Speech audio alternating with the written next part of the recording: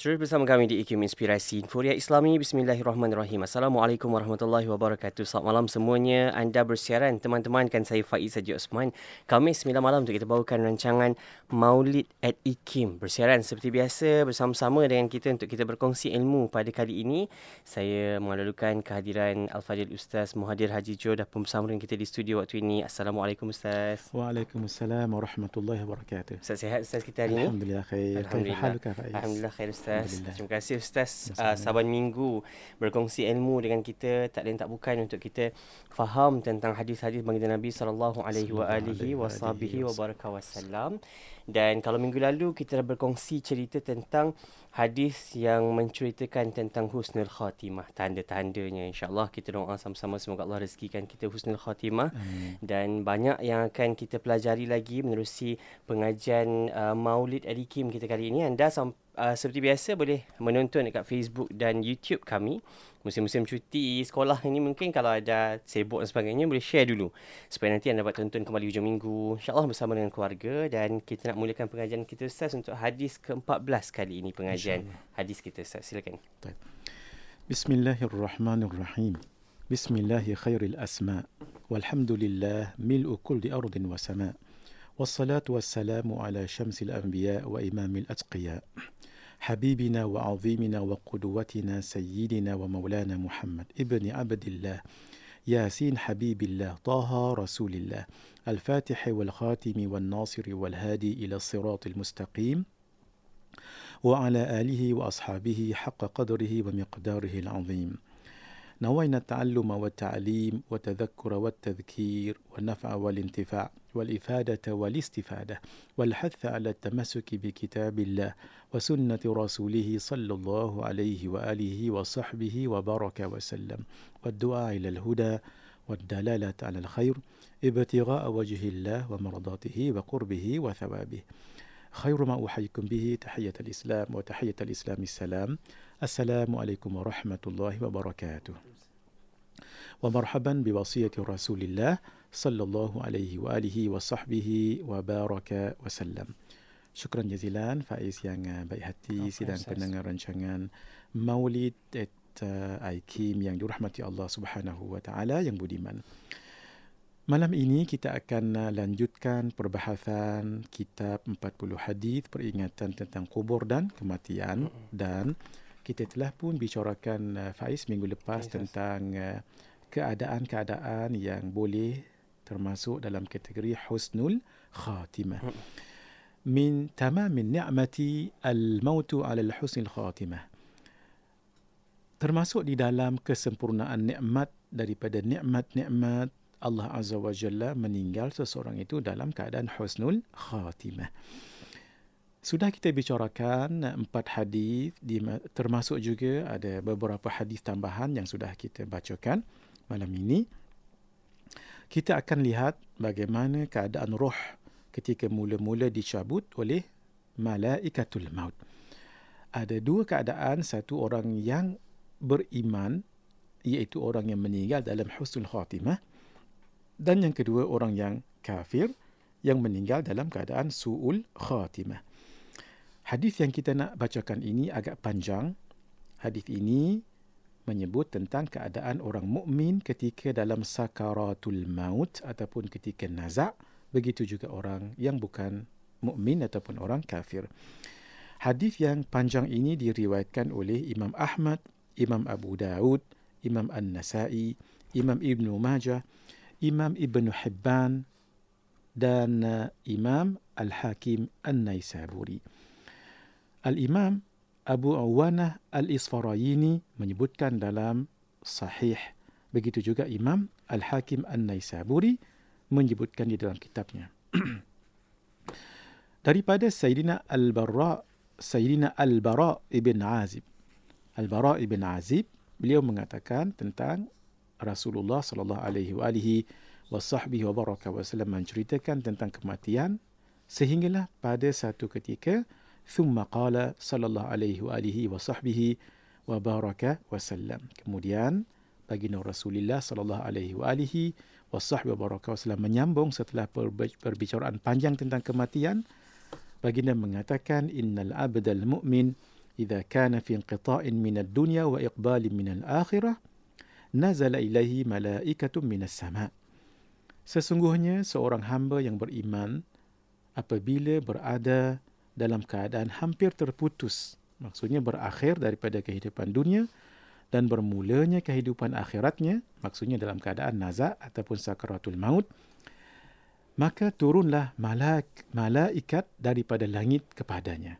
Itu ketika dia dalam keadaan nazak ni tak meninggal lagi.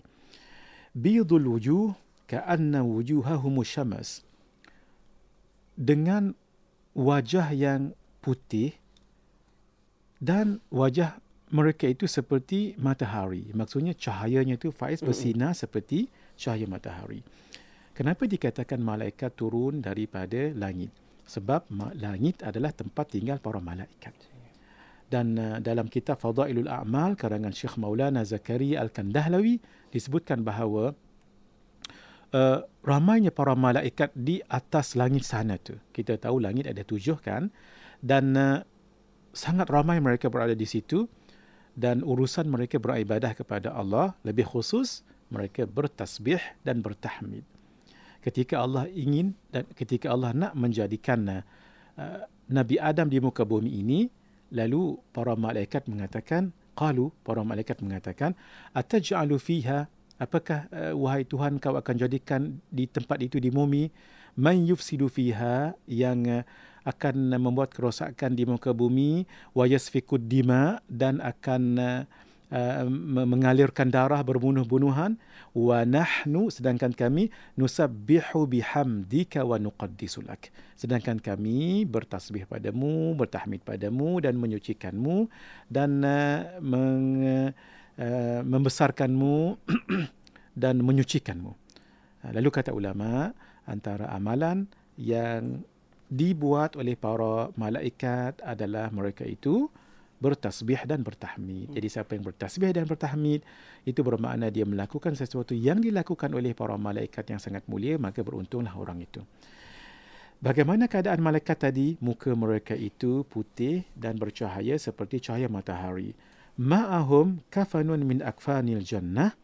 Mereka membawa kain kafan daripada kain-kain kafan syurga, wa hanutun min hanutil jannah, dan wangian-wangian daripada wangian-wangian syurga. Hatta yajlisu minhu maddal basar, sehingga mereka semua tadi malaikat daripada langit tadi Faiz duduk dekat orang yang nazak tadi tu sejauh mata memandang. Bermaksud mereka itu sangat ramai sekali. Sejauh mata memandang ni begini Faiz, kalau kita berada di luar konti kita ni, di atas dataran dan kita berdiri tengok kan jauh tu kan Faiz. Tu maksudnya sejauh mata kita memandang. Maksudnya ramai mereka itu. Apa yang berlaku setelah mereka duduk dekat dengan orang yang nak meninggal dunia? Thumma yaji'u malakul mauti alaihi salam. Lalu malaikat maut pun datang. Yang malaikat tadi itu bukan malaikat maut, malaikat khas daripada langit. Datanglah malaikat maut hatta yajlisa 'inda ra'si, sehingga malaikat maut pun duduk dekat kepala orang yang nazak tadi itu. Benda ini diperhatikan oleh orang yang nazak. Kadang-kadang mereka tanya, siapa dia, ramai mai ni tak tahu. Kadang-kadang mereka kata lagu tu. Kadang-kadang tak ada nak kata apa, tapi mereka mengalami perkara itu.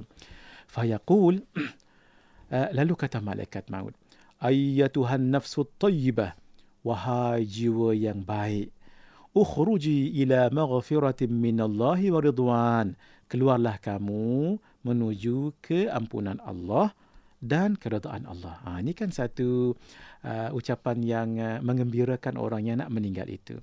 Qala sallallahu alaihi wa alihi wa sallam, lalu baginda pun menjelaskan, fatakhruju tasilu kama tasilul qatratu min fi siqa. Lalu roh tadi dicabut tu Faiz, dia mengalir, roh tadi mengalir, roh itu keluar seperti mengalirnya titisan air daripada muncung bekas air. Kalau kita ada teko kan, ataupun ada cerek, dan kita nak tuang air dalam cawan, akan air tu Faiz kita keluar air kopi tu elok je. Dia flows je, dia tak ada tersekat-sekat. Lagu itulah nyawa orang yang beriman, ketika dia cabut nyawanya senang. Masya Allah. Fayakhudhuha, lalu malaikat maut pun setelah berkata baik sebegitu tadi, lalu dicabut. Bagaimana cabutan tadi tu? Cabutan yang sangat tenang dan baik sekali. Fa idza akhadhaha lam yad'uha fi yadihi tarfata ainin hatta ya'khudhuha. Setelah malaikat maut mencabutnya, mereka tak tunggu lama, lalu ambil jenazah ataupun roh jenazah tadi tu, dan mereka ambilkan roh tadi tu, fayaj'aluha fi dhalikal kafan wa fi dhalikal hanud. Lalu mereka letakkan roh yang dah meninggal tadi tu di dalam kain kafan dan di dalam wangian yang ada di kain kafan tadi itu. Wa yakhruju minha ka'atyabi nafhati miskin wujidat ala wajhil ard. Lalu keluarlah bau yang sangat harum, yang lebih harum daripada kasturi yang paling harum di atas muka bumi ini. Lalu Nabi sallallahu alaihi wasallam menyebutkan fayas'aduna biha, lalu mereka pun nak bawa roh tadi itu naik ke langit. Dan apa yang berlaku selepas itu, kita akan sambung selepas ini, hadisnya agak panjang. Ketika nak bawa ke langit yang pertama tu, apa yang berlaku, bagaimana keadaan malaikat di situ menyambutnya, selepas ini insya-Allah. Hadza wabillahi taufiq. Saya kembali seketika nanti, terus menonton untuk Maulid Adikim di Facebook dan YouTube kami. Jangan ke mana-mana, dengarkan di IKIM Inspirasi Info Ria Islami.